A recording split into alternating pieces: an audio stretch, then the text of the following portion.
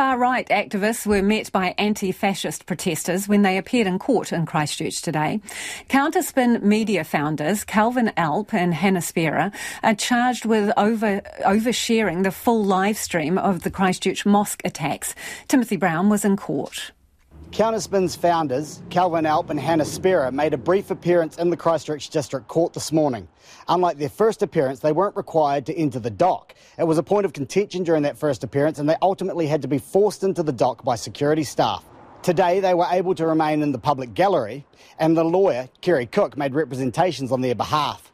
Much of what was discussed is suppressed, so all that we can tell you is the next date for their appearance in court. It'll be February next year.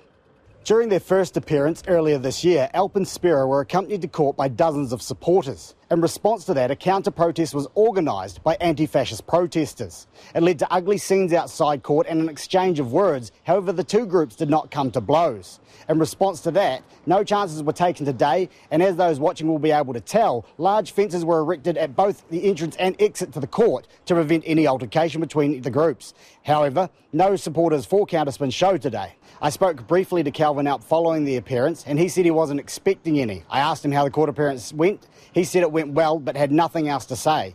However, there were a group of anti-fascist protesters outside standing against Counterspin. A group of about 20 were chanting and singing Waiata for the duration of the court appearance this morning.